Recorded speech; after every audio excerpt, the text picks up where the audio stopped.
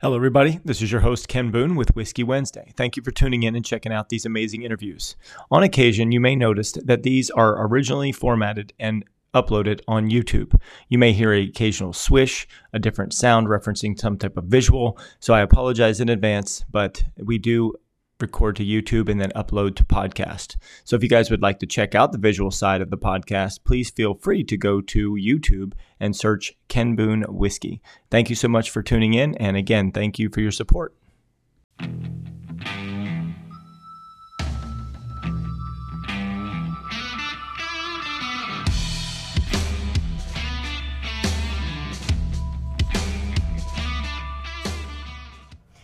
Good evening, everybody. This is Ken Boone with Whiskey Wednesday Weekly.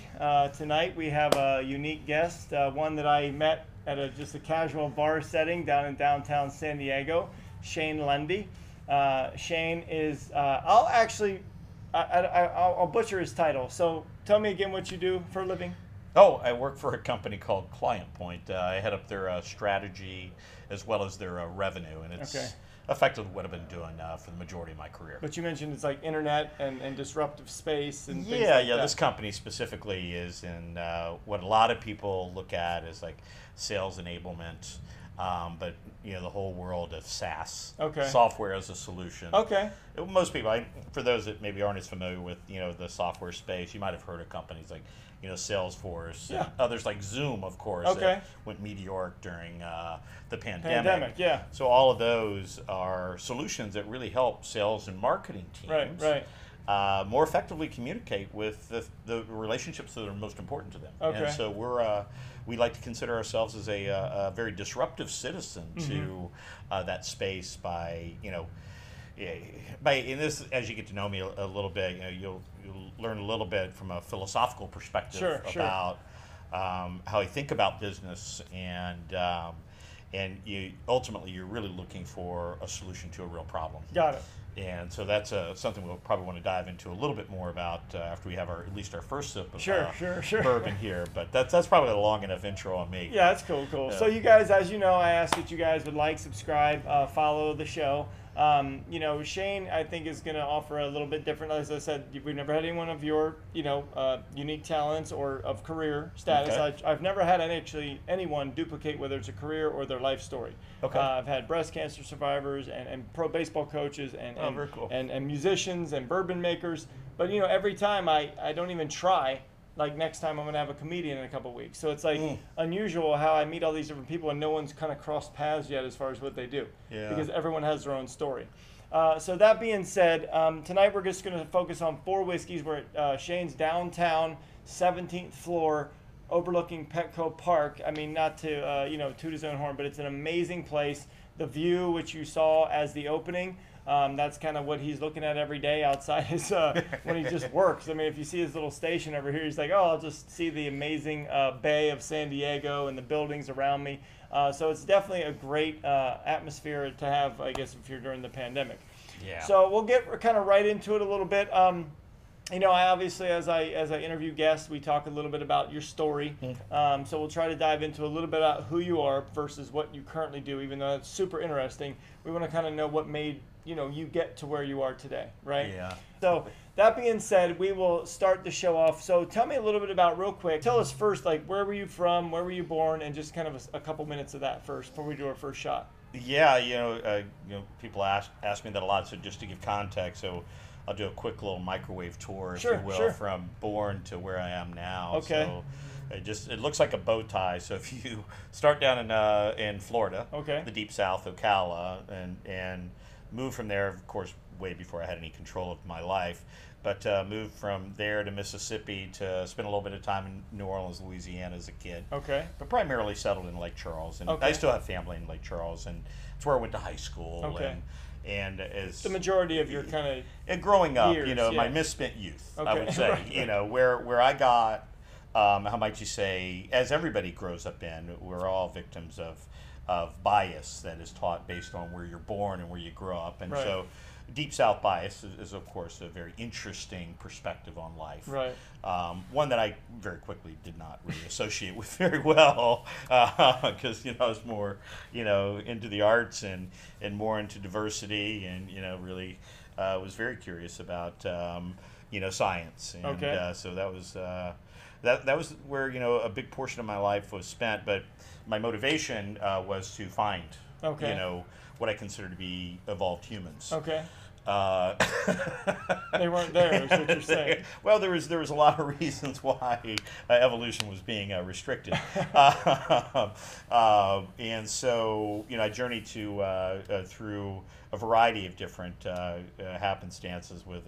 And we'll get into those individual stories for sure, because I want to hear about those amazing stories. Yeah. And so just ended up in through Wyoming and to Seattle for about 13 years, which was a bit more of about the forehands and backhands, and then found my way to D.C. for another 13 years. Something about the 13-year time frame there. Interesting. I'm not sure what that's about, but because I did move to Lake Charles whenever I was when you were 13. 6 years. No, when I was 6 years old, but I left at 19. Oh, I got you. And so when you do the math up, we'll see if anybody in the audience can guess how old I am. Dang, this guy's like 170 years old. That's 7 13-year tours, right? There you go, exactly. You look good for 87. Oh, thank you. Must be the bourbon. And then a little bit of time in Silicon Valley. Okay. And that was work-related. Moved there. And then had the opportunity to move down to San Diego and took that opportunity. And, sure. But most recently, in this building where I'm at now, is only in my third month. And oh, wow. So I've watched more baseball in the last 3 months than I've watched in my entire career, right? life. That's awesome. It was, So anyway, and you've heard more than even that. You don't have to watch it all. No, you can't get away from it. Yeah. We just heard I heard the intro because they practice the right. Star Spangled Banner every day, and the people who are listening are really not that generous. When it's the practice, right? They'll really let you know if you butcher it. That's a great perspective. I never even thought about because we were like, well, we'd love to live down here, which we would because we're huge Padre fans. Right. That's why we got the SD stuff on tonight.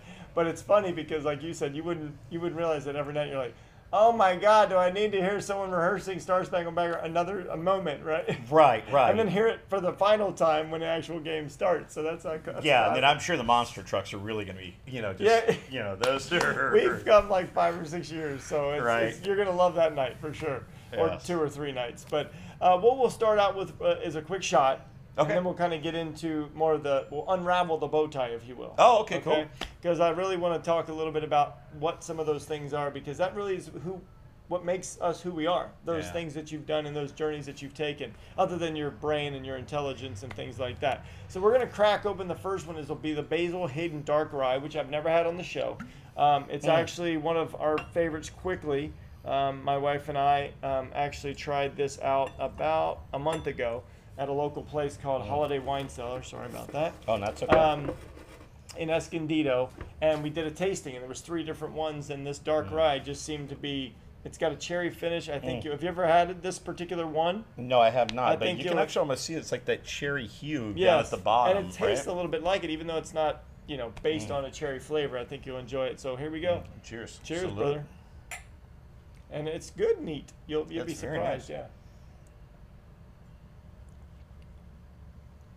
It's got a little bit of a bite, like burn, but it's not overwhelming. It's actually smooth, right? It's on the south side of Listerine for burn, though.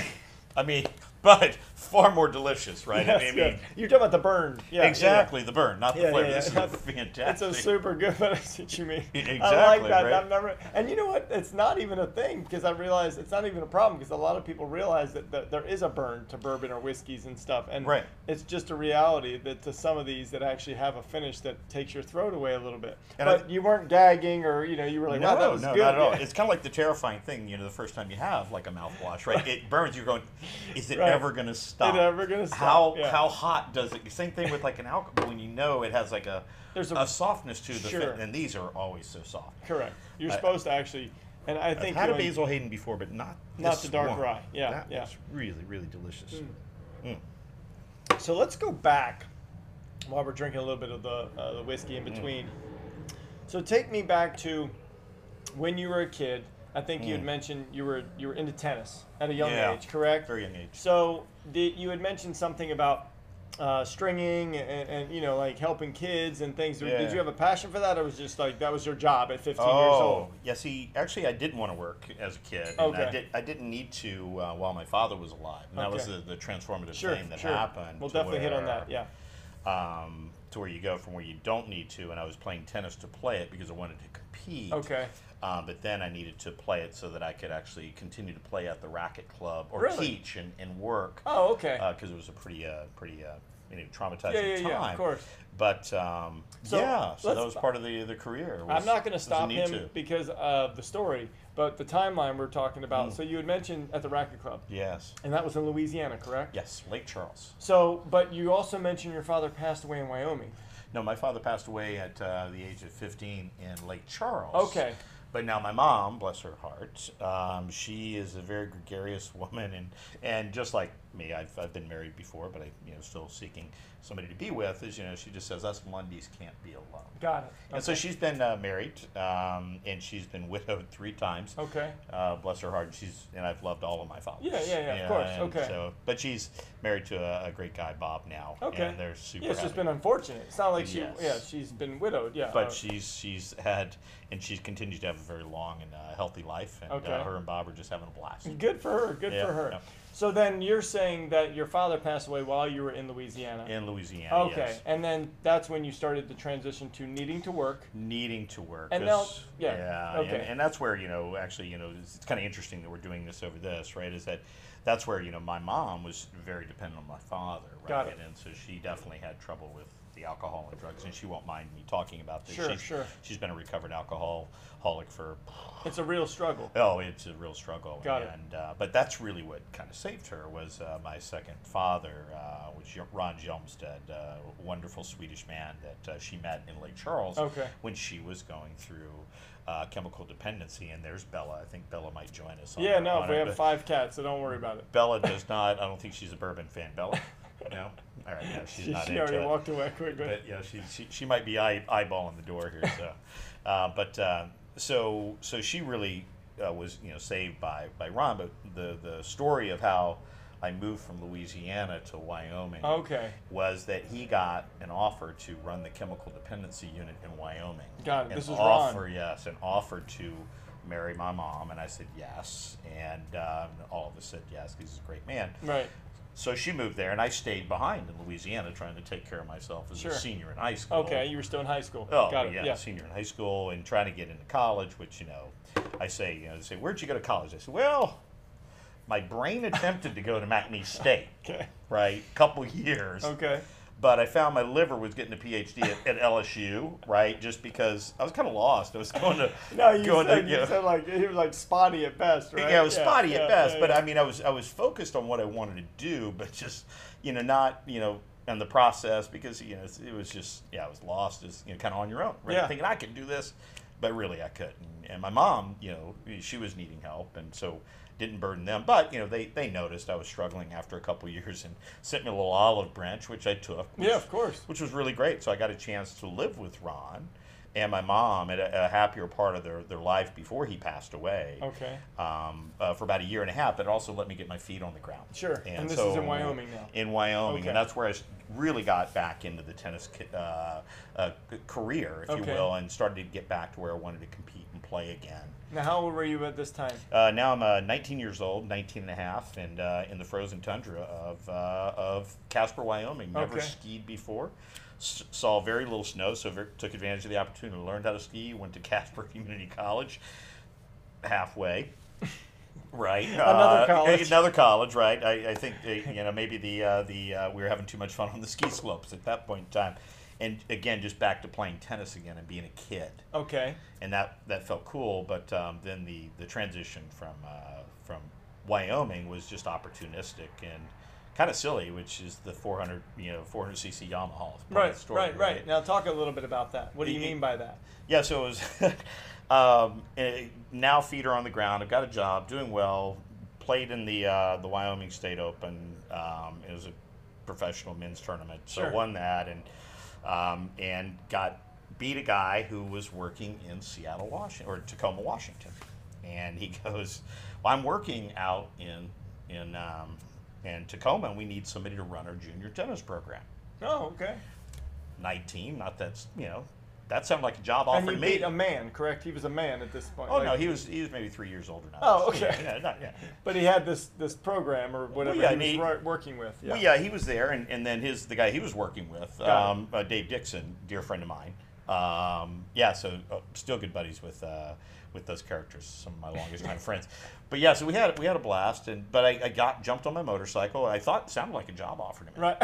And so 19 years sounded like a job offer. So I Wilson tennis bag, couple rackets, got my basket of balls on the back. This sounds like tennis career to me. Yeah. I stuck literally a couple boxes in the UPS and sent them to Dave Dixon's house, who I'd never met. Who never offered me the job, right? Or never offered you to ship stuff to his house. Oh, no, none of that. And so I showed up, and so Jason was, hey, man, I took your boxes, I got them back here, and I said, awesome. So where's the club? Right. I want to go get started. And so Dave, he goes, well, you're definitely interviewing for this position. I said, great, I'm here for the interview. Right. And he goes, well, where are you staying? I said, I haven't figured that one out yet. But it's all good. I'm only 19. He goes right there on the couch. I said, perfect. Nice so, of him, yeah. Oh, they were great. So we had a blast that night, got to know each other, and then the next day I was in the tennis industry in the Tacoma area officially full time. But no offense to Wyoming, but I'm sure the scene was a little bit better in Tacoma. It was a nice upgrade. Yeah, it was a big club, and it was an interesting club, Sprinker Recreation Center, because that's where the ladies' Olympic ice skating team would practice. Okay. It's where the Thunderbirds would practice too. Right. It's like for me, I hate hockey. Ice skate. Oh, hockey. Hockey. I got into hockey. Right. That's the first time I really watched hockey. And so those amateur hockey players, they beat the hell out of each other trying to get into the pros. Yeah, exactly. 17, 8. I could relate to them. Right. It's like so you had the girls in there who were skating, who were vicious. Right. They'd beat the hell out of the hockey guys. Yeah, they would skate circles around the hockey players, but. It was just fun to be in that environment, leaving and seeing it in just the cultural diversity at that place compared to what I saw in Louisiana. It was, in one day it was more than a lifetime. Yeah. So anyway, a little bit of how we got to the Seattle area and the tennis industry, and but I stayed in that area through 13 years. 13 years, and until I was 30 years old, and bounced around from a couple different clubs and kept building my, moving up in the different positions. You start kind of as an assistant. And that was as a company? Or was it as a club? Yeah, so I worked for a club initially as like you kind of go on as like either a 1099 or independent contractor, and so you learn how to run your own business, pay your own taxes, do that stuff at a very early age. Right. And so then eventually that kind of grew into my own company to where I'd take over running a tennis facility, but I'd also contract with the city and run some of their city programs. Very cool. So I'd contract with the college so that all the students that were on the college team, on the tennis team, they would have a tennis coaching job. So that they didn't have to go flip burgers and do other jobs. Got it. And this was your business. This was my business. And so I did that in the Northwest for about 13 years. Yeah. And then met an interesting group of characters in the late 90s that were in a mature company at the time, Microsoft. And then some emerging companies, Amazon, and many of the others out of that area, like Real Networks and some of the internet darlings that are now just juggernauts out there. Yeah, right before 2000. Yeah, that was early. Correct. Yeah, correct. And so I was working at this club, and so we had so many members from there. I was actually using email back in 1995 to help organize all of my classes. And so I was very intrigued with the internet very early on. And then I met this one guy who worked for a company called Microvision that really blew my mind. And they were the ones that invented virtual reality. And I remember Microvision, to be honest. Out of University of Washington. And it just, and this is like, 98, right when they went public, right? And it just absolutely said, tennis is really cool, but I gotta go be in this crazy little world of technology.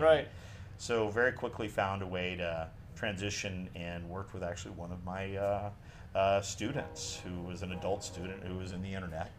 And I had an idea for how we could use the internet to provide better insurance coverage to all of these boys and girls clubs and AAU and these others that were really in a liability pinch. Kind of things that you're working with, but you kind of merged the two together, you thought. Correct. Niche. It was like, yeah.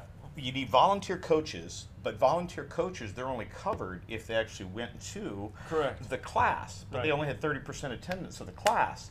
And so the insurance company is charging the AAU how much? 100%. Okay. But they would deny all the claims if Got there was it. an issue, because why? Because they didn't show didn't up. have it, So yeah. all I did is I used Microsoft's first learning management system, did a license with it, packaged it up and created a program, did a separate deal with an insurance company and said, hey, because right now this policy over here, they've got a monopoly on it. Right. I said, will you underwrite all the coaches that do the online training? Okay. Because their primary insurance company said, no, we're not going to do that. Okay.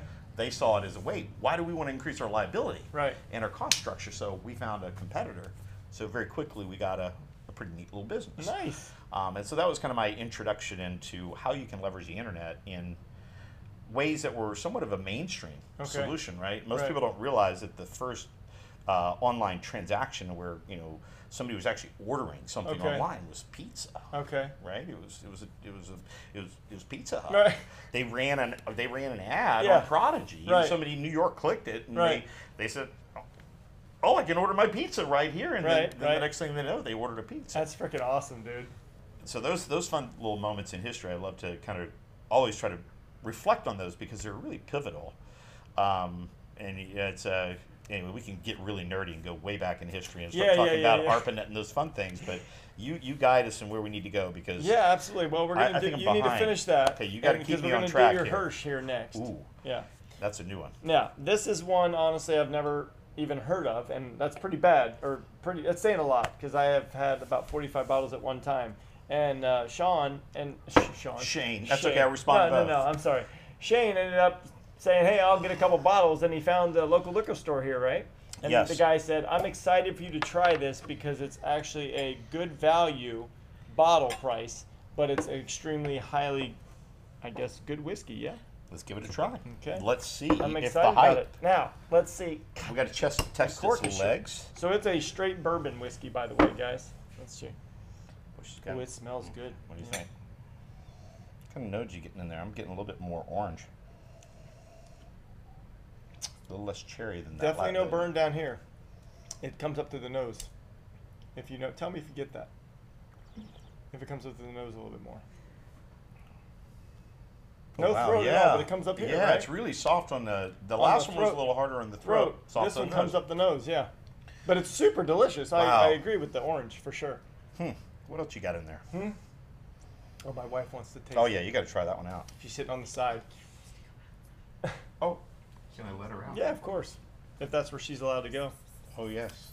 Oh, well. She's pacing. Oh, we have a little cat that needs a break, but it's fine. It's Come on, part of the show. But what's interesting about this whiskey is it's super clean, I thought. It was really good. Well done. Really nice. Do you like it? And in case you guys heard like it's got a little train and noises in the background again, that was with the doors shut. It's just, you're right downtown. It's definitely, got some noise. There she is. Oh, there she is. Oh, no, she's fine. She's not having it. She's mad now. She's So, all good. we'll She might have used the human bathroom. Oh, she doesn't.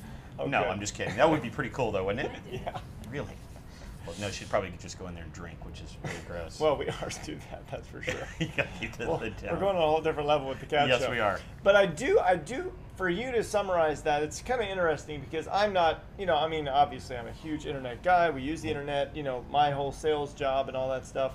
But I've never been able to understand how people, I wish I was at the ground floor of all that stuff, right? Like the first to buy Amazon, the first to buy all that stuff and even be in it, back before it was even a stock. So now it explains why you're living on the 17th floor of the Legend. But actually, I'm just a terrible investor because I should be the you time should that be I was as wealthy as shit. Is what I you're should have saying. been doing much better. I mean, it's because of my horrible upbringing. I'm still blaming my mother. Just kidding. No, she's a beautiful lady. But it's funny. You're like, damn. I wish I would have actually bought those back then. You just were working for them probably. Back then. I mean, I was thinking. And I actually told a few of them because I've recently run into them. I said, I've thought about this often, that if you would have paid me in stock, yeah, instead of, the $100 an hour you were paying me to teach your kids. Right, yeah. And, yeah. And I said, is there any way you'd be willing to retroactive that? I'd be willing to give you all the money back you gave me. Right? Yes, all the thousands. Absolutely, yeah. Just issue me that retroactive value of stock. But then again, $100 an hour as a young man wasn't that bad either. No, that was fine. It was just the vision. You didn't. I mean, it's all looking back, right? We all do. Yeah, right? You started to, and that was really where I started to think differently about it. Is you started to take a look at it's less about what you can do for yourself, right? The old J. Paul Getty. I'd rather have 1% of 100 people's efforts than 100% of my own. Yeah, read that book. Now, if you do that times 1,000, now you have 10 times your own efforts. Absolutely. You haven't done a thing other than organize. The ability to get those people organized, which usually takes 100% of your time. Of course. Yeah. So that's what I find is so transformative about the organizing power of technology is that one can now, you see it. Yes. You can organize and control an entire planet. But the thing is, you wouldn't have. There's no way you could have seen that. That's a whole different ball game to know what you would have seen 20 years from now. I know you think you could have, but it's hard to imagine what that was going to be like now, today, with all the technologies that you've even helped develop, it's or been a part of. Yeah. The imagination and the power of prediction. Yeah. Right? It's a fun little thought experiment to also go down and this little rabbit hole, which is I would challenge you that your art of prediction and power of prediction is very, very astute. To where 20 years for you is simple. Okay. And what I say is that the reason I say it is that. The reason we're here, right? We predicted how long ago that this was going to happen, right? And sure, we had to do things to make it happen. So 20 years from now, where you're going to be? Well, you're going to be 20 years older. Right. There's a couple outcomes, right? You're either dead or you're not. I'll still look the same, though. Right. Of course, you're going to be equally as handsome. No gray hair, right? I'm trying to grow mine out a little bit. I'm thinking I might have a couple more shots at it. But it's going to be an interesting 20 years and have a few perspectives on the different directions that all of these emerging technologies and why they're emerging, the rate in which they're emerging, which appears to be that they're separate. Okay. But they're not. There's an interconnected relationship between them that starts to represent more of a human design as opposed to an electronic design. Right. Which is ultimately where technology will go. Correct. It'll be more seamless than disaggregated as we experience it now. Right. It's like, hey, we're going to put this technology in place to solve this one little problem, but it's not really connected to anything else. Of course. So it's like all these disconnected blocks that are like popping up like stars in a newly born galaxy. Sure. But what do they have in common? Right. They're kind of at an equal stage of evolution that it's unreal. Eventually, as Kurzweil predicted, that they will all eventually cross paths and they become interdependent. And that's where you start to see, where, Moore's law, which is interesting of prediction, right? Because he was able to predict, the computational power and processing power, which is what transformed Intel. Right. And the whole revolution of Silicon Valley, long before we figured out how to monetize via the internet, back in the days of ARPANET. You start really going back. Way going beyond me, bro. Which is fun, because if you really get these are fun stories for those on the audience. If you get this right, what was the first transaction that was ever made? And a transaction, which is where two entities had agreed to, one person had something and the other person had something, and they communicated across this thing that was called ARPANET, which was the project between MIT and Stanford. Yeah. And it was a military defense project. Okay. Yeah, I was going to say, wasn't the military... Why did they do that, right? Because we were vulnerable. Right. If somebody came to the United States and they cut our cable, which was a one-way communication system... we'd be screwed. We were screwed. And so most of us, even young propeller heads, have heard of the word router. Okay. All a router is it says broken connection, reroute. Okay. That's all ARPANET was a connection of routers. So it didn't matter where you cut it, it would always find a way home. Okay. And so they were trying to figure out how stable it was and then what they could start using it for. And so the kids who were working on the project at MIT ran out of pot. And so they sent a request over to Stanford, who had plenty. Right. And they agreed to send it, and they sent it via the mail. And that was the first illegal transaction, and actually transaction that was conducted over an IP-connected protocol that was routed many a times across ARPANET. It was being stress tested. Could they actually get their order through? And they got it through. My mind is smoking right now. And not weed, by the way. Almost as good as this. It's just blowing my mind. But I love it because I love, like, that's like stuff I don't understand. And that's why this show is what it is. Like, because now I've learned like different things that I would never picked up on.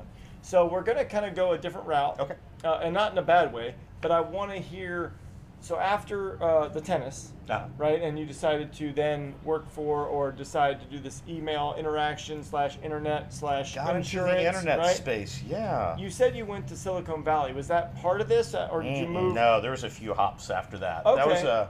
That one was my first startup that I got involved with. And so talk a little bit about Washington and how you moved away from that. Yeah, I got to get to Washington first. So okay. I'm still in Seattle. I'm working sorry. For, I meant to say, I meant to say good. Seattle. I was saying Seattle, Washington. Seattle, Washington, Washington, D.C. Yes. Yeah, no. I get them confused all the time as well. One's a state, one's not. You know.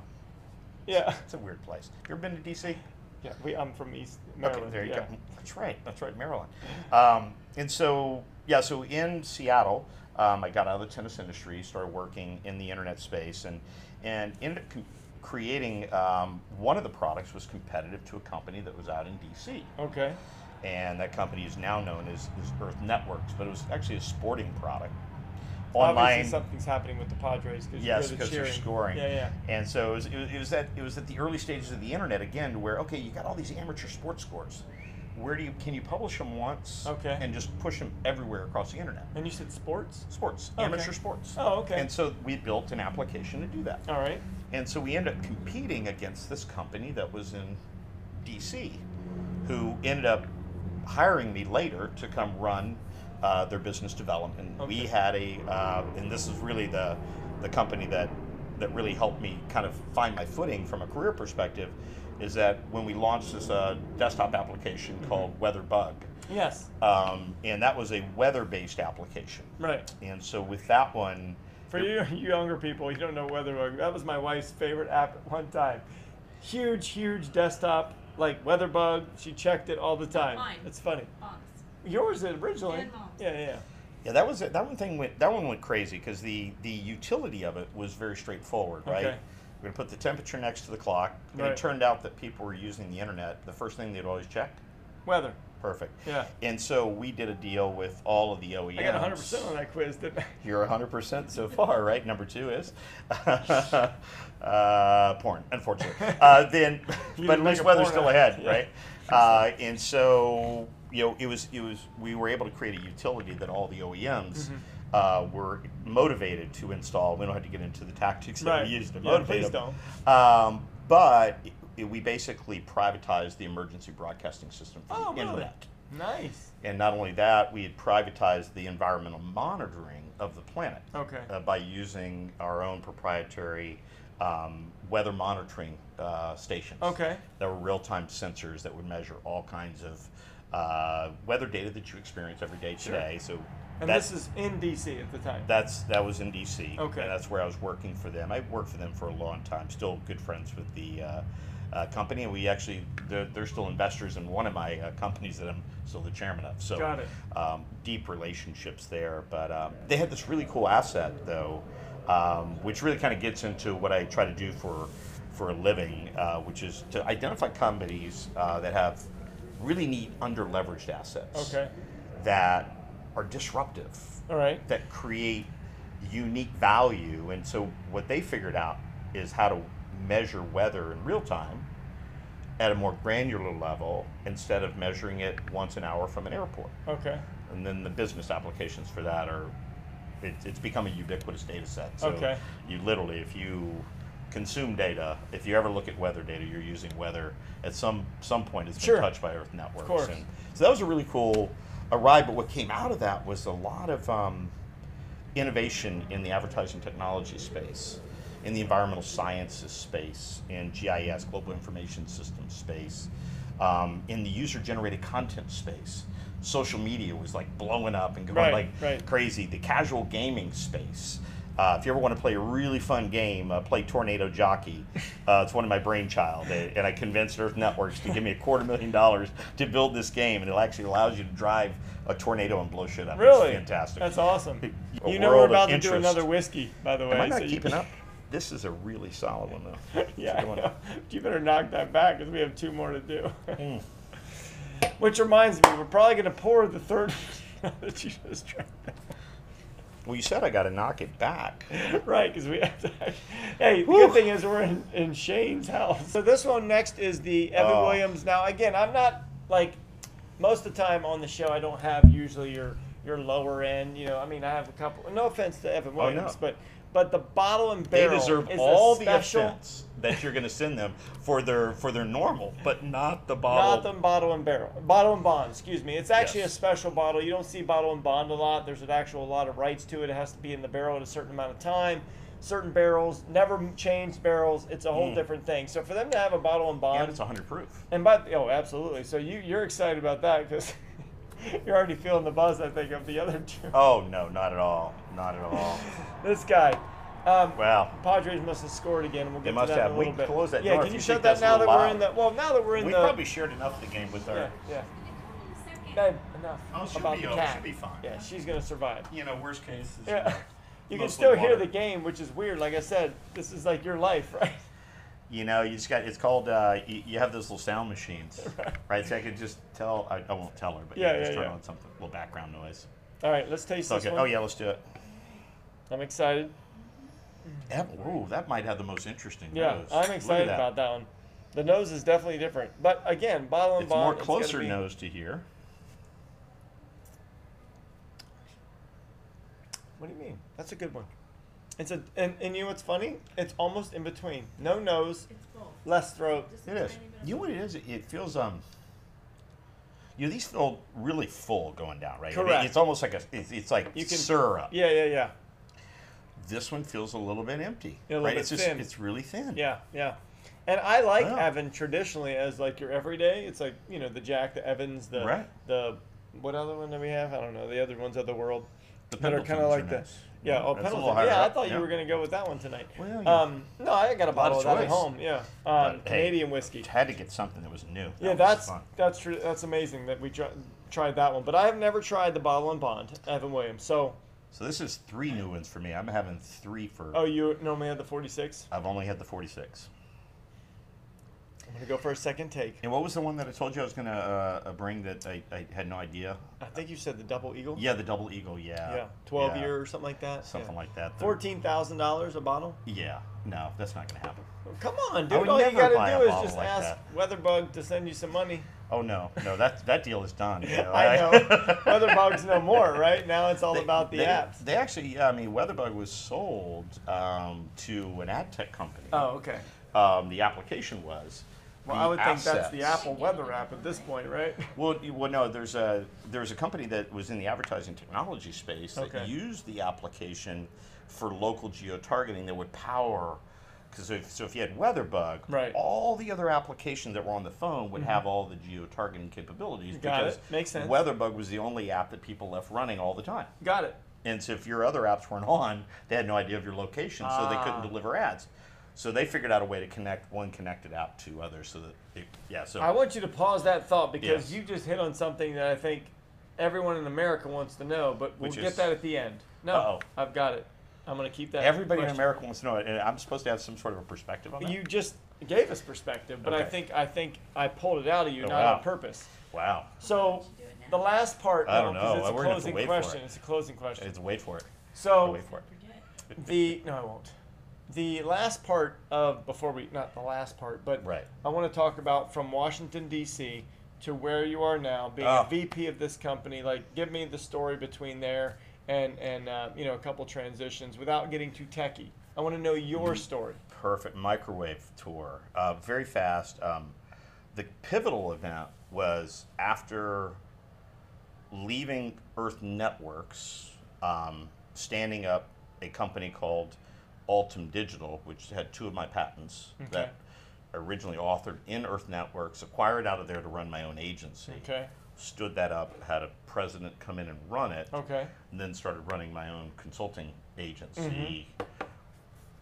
Spent a lot of time with a company called BuySafe to where helped them redo their technology, not too nerdy, but it was a new e-commerce security platform that they had patents on. Okay. Helped them beef up those patents and found other applications for it, and we ultimately were able to do what's called OEM that of course. technology to Symantec Corporation, and that ultimately became a big portion of their overall security suite that they sold off. And now that technology is effectively almost ubiquitous across every e-commerce transaction.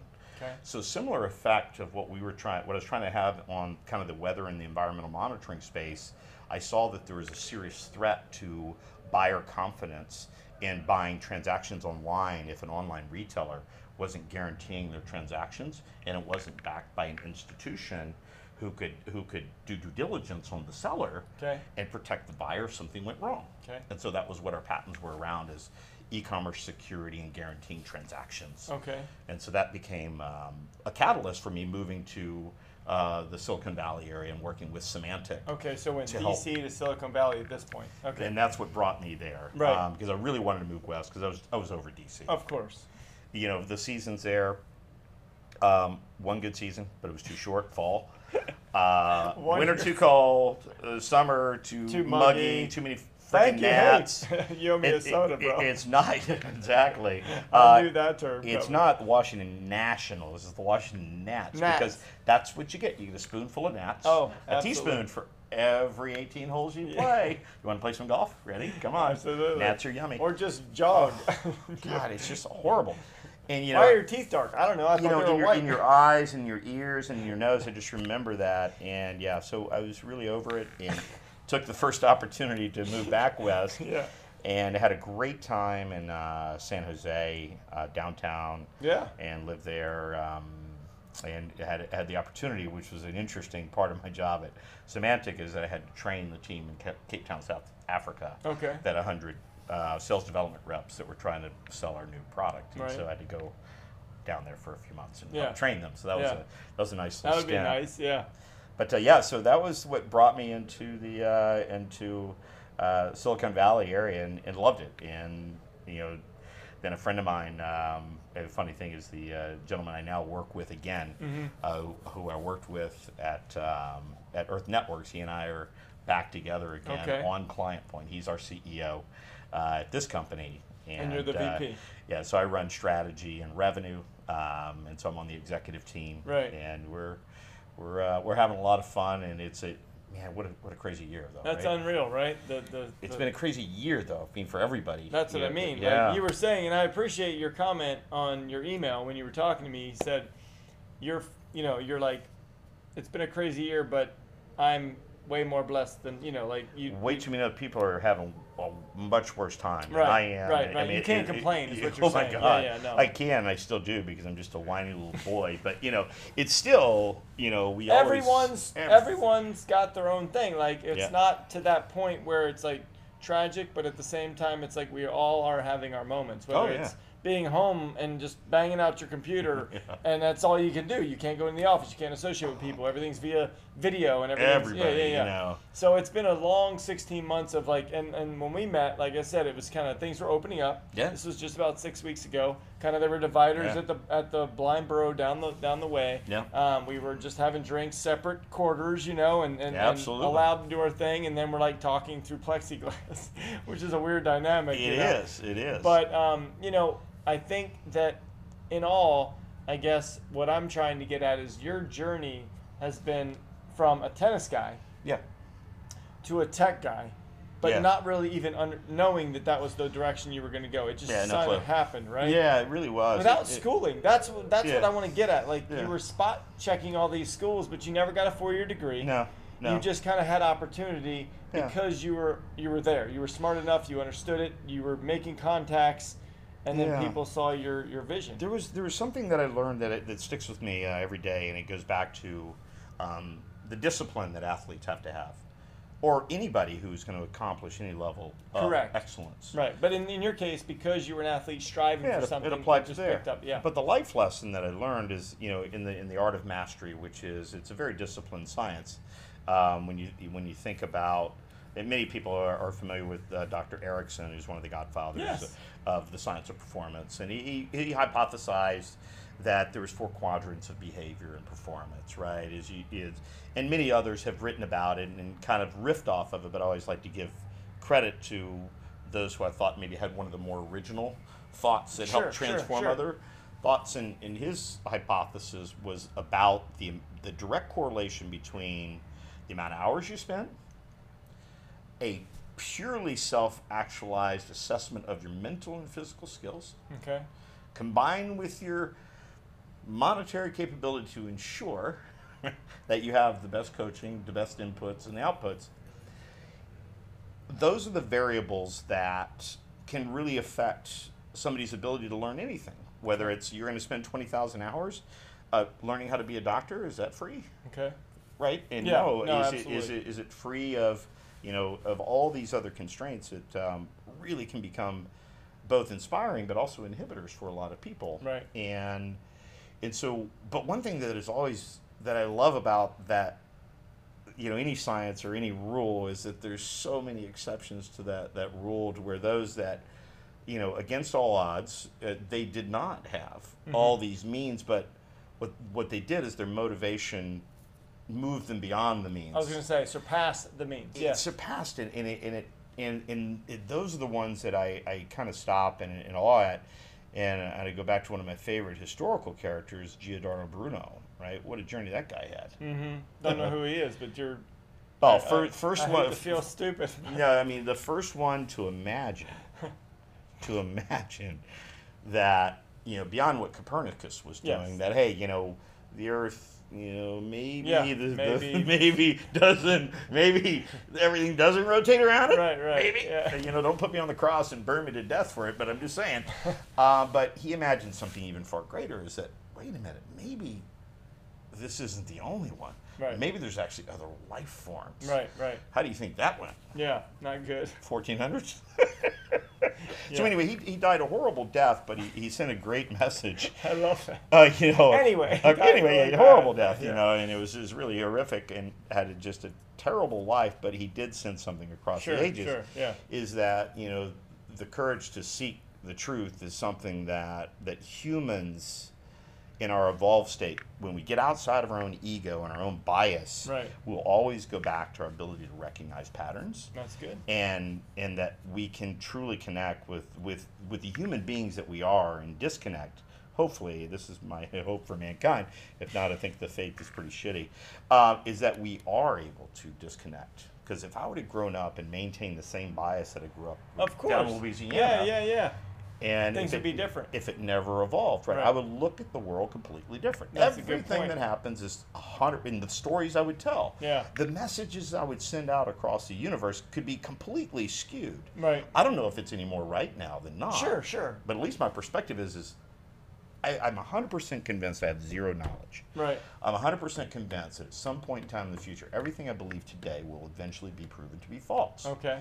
And I think there's that same element with every human being, because there's too much out there that we've yet to discover to help us really be certain about anything. Right. No, I got you. And so I love the journey of perspective. And usually you find that there's no tension in perspective. Sure. There's no, because it's perspective. Yeah, it's not that I'm right it's or not, wrong. Exactly. It's just right. Right. It's just perspective. My perspective right now is I'm thinking I like this one so far the best. That's just my perspective. Yeah, and you haven't had your other one, but you already know that. I already know where that one's going, but this one was the most interesting. That was the most unexpected. That was, for sure. And I'll drink it, but I'll probably add a little Diet Coke to it. That's the only one we're adding Diet Coke to, right? Yes. Okay, good. So I have 2 more things. Yes. Drink that. Oh, soon. Gosh, darn it. Because we have a 46. I have 2 questions, and we'll get to them not so much quick, but I think this story will be quick, and then the last point that I was going to bring back earlier. Yeah, that one. Uh-oh. So we're going to taste this after the first question. So my first question is, I want to bring up, you mentioned that you've journalized certain things every day for 33 years. Yeah. So just tell me where that came from, and is that part of your success and what you do today, and what happened there? Because 33 years puts you back in the 20s. No offense, I think that's about where you're at. Yeah. Yeah. So, and that was really where. Because I think journaling is important, or keeping notes and things. So when it first started with ArtPads, right? Okay. So even if you really think about your first art doodle book, pad or art book, right. that little I still have those, right? So it even goes all the way back to there. It's just, and then I started putting stories and experiences, and then it started moving from just words and pictures to. Then it started turning into business plans and patents, and then all these other things. So I still have all of my journals on my bookshelf back here. But beyond that is the digital journal asset is probably 10 times greater than that. Okay. And the usage of what my passion was growing up as a kid, which was art first, second was sports. Right. It allowed me to really express myself through all these great tools like PowerPoint and Photoshop, and so where I provided a lot of value to companies, to where I come in as a strategy consultant, is that I wouldn't have to go contract out to have all the PowerPoints built. Because that was your thing already. I just already knew how to do that, and so I just applied that and built experiences that would help me effectively sell my services better. Right. And that was just something that I loved doing, and probably it's kind of a weird thing to think about, but there was one ad that I created for American Express, and it was I ran on the WeatherBug, and it was such a silly, graphic that I created for them. But we didn't at the time. We didn't have a graphic design team, and we were selling these experiences on WeatherBug. You had to know how to operate the thing. And so, any one of these ads, we ran it, and then we did the math. It had like 1 billion impressions or something, and reached like 50 million people. I was going, okay, so how many people's art is viewed by that 50 million people? Yeah, exactly. And so it was just one of those weird things which really compelled me about advertising, why I started getting into it and started to think about that dynamic. Okay, so what replaces subscription? I mean, you said, will cable ever be free? Yeah. Right? Will Netflix ever be free? So what replaces that? What makes that obsolete? And that was one of the questions that I'd asked that led me to the discovery of this interesting I assume ads is what you're saying, right? Well, it's different. It's slightly different than that. Okay. It's if you're willing to have a relationship with a brand, not just agree to look at their damn ads. Sure. It's like, I am willing to, because people, if you think about it, they're always buying something. Of course. And if I knew, let's say, if I knew that I needed to buy a car, it's coming up, and I knew that I could get my Netflix for free if I agreed to, see, or even agreed to just say, I'm going to go ahead and buy again from you, and you make commitments to brands, and they basically underwrite different elements of experiences. Then you go, okay, well, what's going to disrupt the buying of the automobile? Okay. Right, and so you start kind of going down this path. You say, well, wait a minute, why does all this crap cost so much money? Why does that chair cost it? You know why? Because you got 100 companies trying to build the same damn chair. Right. Limited resources. So the disruption to all things from a monetary perspective, I challenge us all to think about it, is what happens when we're purely a resource-driven economy. Okay. That brands don't bring capabilities to market. Humanity solves problems together in a jointly funded effort. Okay. And if not, for me to solve the technical crisis of encryption, for example, 20 different companies going at it. Okay. We're all competing for the same hires, right? We're all stealing each other's shit. Right. None of us are launching the best that we can because we're underfunded, we're under-resourced, because we're spending too much on marketing and sales, pretending like we're where we should be. We're not there yet because we are inefficiently going to market because we're not resource-driven. We're 100% monetary-driven, which leads us into these, how might you say, solutions looking for a problem. Okay. So if we got rid of all the solutions looking for the problem, my math is we might have a couple thousand companies left on the planet. Okay. Awesome. Right. Now, but what do we do with all the resources that left these companies that are really obsolete? Right. it's a resource-driven economy. Humans are resources, and we can leverage those resources and do it in a way that brings solutions to market more quickly, so that we don't have to have these made-up jobs that we can do with automation. Right. No, I mean, there's so much made-up work that we do just because. I literally saw them dig up the sidewalk here and put the same damn sidewalk in. I said, "What are y'all doing?" And they said, "Well, the concrete's been here a while. We had a couple cracks." The 2 corners. And they've been jamming on this stuff for like they're just making shit up. Yeah, just it's just like and you know, and I'm just thinking about all the the carbon waste and all this stuff that's going on. And you say, well, in a resource-driven economy, that wouldn't happen, right? You just always be looking and say, no, it's not what's shovel ready. It's not what's politically correct. It's not what's politically expedient. It's not what some politician or a corporation said, hey, this is what we need to do. We say, no. Humanity as a whole, right? We're as Sagan warned us, in the little pale blue dot, this is where we make our final stand. Right. Well, the last resource-driven economy. We got this. We can make this pivot. Yeah, we can. We got this. It's going to take a few more shots. It's going to take a lot more work. Woo! I tell you what. One more. Yes. And to be honest, I'm going to go through. First of all, this is his, by the way, so this is good stuff. Like his. So we got Makers 46. Now, obviously, this is just a good whiskey. Love Makers, love 46. It's a little bit notch above regular Makers. But just the regular Makers for a house. Yeah, super good. Oh yeah. And it's chilled slightly too. Which for me always softens it. If something's a little hot on the on the throat, then a little bit of cool. Yeah. Well, that's why you can have it on ice, but you don't add water. You're not adding water. You're just chilling it. Correct. Yeah, in a neat fashion. So I have one last thing, and that was to bring back the WeatherBug / how you were talking about how the other apps didn't have access to, the location and everything. Yeah. So to finish up, we know that today's world, and it sounds like you would know a little bit about it. Today's world, we can be talking about something, right? And then the next thing you know, your phone brings up an ad for that particular product that you were having a conversation about. It happens, right? Or you search, and then 3 days later, it's like we have sales on all this stuff, okay? Yes. So whether they're listening, I'm not talking about that. I'm not doing a conspiracy. I'm just saying you were talking about how WeatherBug was the only app that had access to location, right? Because it was always running. That was a long time ago. So I feel like, how does that all tie in? And I'm not talking about Big Brother. I want to know technology-wise. And we're wrapping up. So a short answer. Yes. How does that happen? Like, how does that link where you search something in the algorithm or you say something? Satellites circling in a geosynchronous orbit at 60,000 feet away. Okay. Or 60,000 miles away from Earth, right?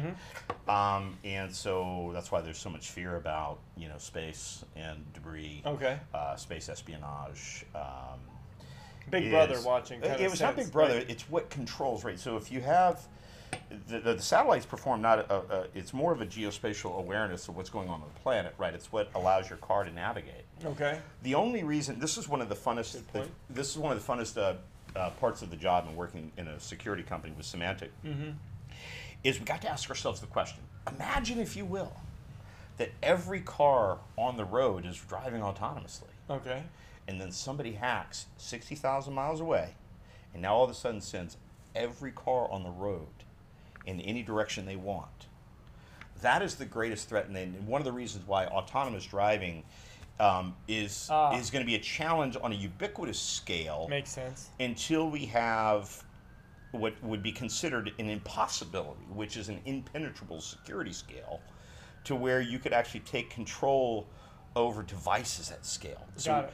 So we've got to, and there's a technology hurdle that we've got to get to. I'm not going to get too nerdy to get there, but that's one of the, and think about it as well, one of the greatest threats. We were saying, okay, today, if you get a pacemaker, you can monitor that through the internet. Right. Sounds great. Yeah, it sounds fantastic. So somebody freaking hacks it and shuts your heart down. Right. So we were asking the questions about, at what point and how do you control access and do it in a way that leads to adoption? And then how do we not have foolish adoption that absolutely leads to calamity? Okay. Because we are literally one policy away from one major hack and sending 100 million cars hurling into wherever they want to go. Wherever some hacker wants to send them. Wow. Can you imagine? That's scary. That is a global challenge with what's called the Internet of Things. Okay. The more our devices get connected. Yes. Right. The more realistic that becomes. Which is why the silly argument always comes down to is, so is it going to go the path of peaceful collaboration, or is it going to be the Terminator, right? Okay. And those are just futurists as we think about it. Every futurist is actually a science future fact writer. Okay. There's no science fiction, it's just science future fact. Of course, yeah. And so they're predicting, you have these two crazy outcomes, but they're very polarizing, and they get to some point in time that requires that I think if humanity is not in a resource-driven economy and we're still driven by the oligarchs that make decisions based on profits, right, we will go Terminator path. Okay. If it's controlled by humans, right, and we're in a resource-driven economy, then it's going to go in a path that is going to be more something that allows humans to survive, and the thing will not make whiskey obsolete. Got it. So, as we said, everything's eventually obsolete. Got it. And let's make sure that this is one of those things we wait at least as long as the dinosaurs. I mean, hell, they were here for 250. Exactly. 250 million years. I mean, we can be here for at least that long. We're not even here, now, a million? Hopefully. A little more bourbon, a little more conversations with you is going to help get us there a little faster. So I'm very excited. There's a few other characters who I'm sure would love to come here and talk in a different vein. Yeah. But in a similar vein along these lines. Yeah, so, well, you're more than welcome to bring it on. I will tell you, it has been, my mind is blown. I mean, honestly, you were, I think if people are watching and they understand what they saw tonight, it was a guy just taking, like, you were just doing your thing. Like, you weren't even, like, that's what's in you the whole time. Like, that's what you think about. That's how your mind is just always working. And it's not even like a theory. It's just how you see everything. And it's not it's rare to meet. I mean, I'm sure there are people like you, like with meaning in my mind, it's not that I run into people like you all day that can just talk about that stuff and it just comes naturally to them. Well, there's a little known thing about some people you're familiar with, sure. And I would never put myself in this realm, but there's a blessing and a curse to any level of exceptional competency you ever get into, and it starts to tap into that level of OCD. Yeah. If you think about the greatest athletes of all time, right, they're an absolute mess. Correct. They have an army around them, and so I'm a bit of that same kind of a mess with a hyper focus around transformational things that I believe are absolute certainties that are coming. Right. That kind of hopefully meet people at a point to where it solves a pretty major. Yeah, I was going to say you're here to do things though. You're here to do good stuff. Trying, which is, see, if I wasn't here to just do good things, I might have gotten paid more. I might have, instead of, just 1,000 square feet, I might have floor number 23 that's got like 3,500 square feet, right. But you're that human side that goes the good way, and that's the key, and that's why we're sitting here. Try. Yeah. That's all we can do. Try. If you were down at the Blind Burrow and you were talking about blowing shit up, I'd be like, I'm not interviewing this guy. No, not unless it was something fun we were going to blow up. Like blow up in the desert, like a couple cars, but not like bad stuff. Yeah. Right. No, nothing destructive that was. You were talking about going to Vegas with strippers or something. That's different. No, totally not. But yes. Thank you so much. I mean, this was really good. I'm excited. Hopefully you got a lot out, because I feel like you did, and I think a lot of people are gonna like either go, "Holy God, this guy is like just smoking circles around the world, and he's just doing good things." But how can someone find you? Like, are you other than just being I'm very your guy? Discoverable. You don't work too hard. Just type Shane Lundy into Google. I'll be the first clown that shows up. There you go. ShaneLundy. Connect with me. Say hello. If you're an entrepreneur, one of the things that I love to do is I used to do dinners with entrepreneurs. Okay. And they would invite me to dinner for me to buy them dinner. Okay. And I'd love to do it. But I said there's one rule. Is when I show up, whenever I show up to buy you dinner, you need to present to me the way that you would present to an investor for your business. Okay. And here's the framework. Tyler Boone. And if you don't get the framework right, dinner's on you. Oh, okay. And I very rarely had them buy dinner. Oh, good. I always got to buy dinner, and it was it was liberating for me to do it, because I remember so many people paying it forward to me and just spending time and saying, dude, I know you want to get out of the tennis industry sure. and you want to do other things. Right. How can I? And it's that. So people who are intensely curious, I love. And so if you're intensely curious about maybe your business, you're wanting to start a business, you have a business, you're struggling, feel free to reach out, and hopefully we can figure out a way to help out. And, well, listen, that's amazing, because I've got several people, at least one in mind for sure, that I'll hit up after we get off the 100%. show. But I just want to say thank you to Shane tonight. I appreciate you just being like open, like, you know, your story, your intelligence, your passion. It all came through for sure. And just you know, me and Shane will be obviously, you know, friends. I'm hoping. You know? Absolutely, yeah. I mean, if I'm sitting in his couch, you know, after only meeting him one night at the Blind Burro, I can't imagine. It could be trouble. You know, hey, we're about to go on the rooftop. We're about to go watch the game. Yes, we are. So I'm excited to finish up the Padre game on his 7th floor. And I'll just say, you know, one more final thing, and it was one of my favorite quotes that I wish I could give credit to. I think it's been reused so many times. I don't think anybody has credit. But it goes back, I mean, thousands and thousands of years, and the basics are this. You know, chance favors the prepared mind. And make sure that the mind is prepared with truth, and seek to challenge everything that you might believe is true today, but really challenge yourself to ask all the difficult questions and seek to solve real problems out there in the world, and leave a legacy. Cheers. Peace. See you guys later. Thank you. Have a good night.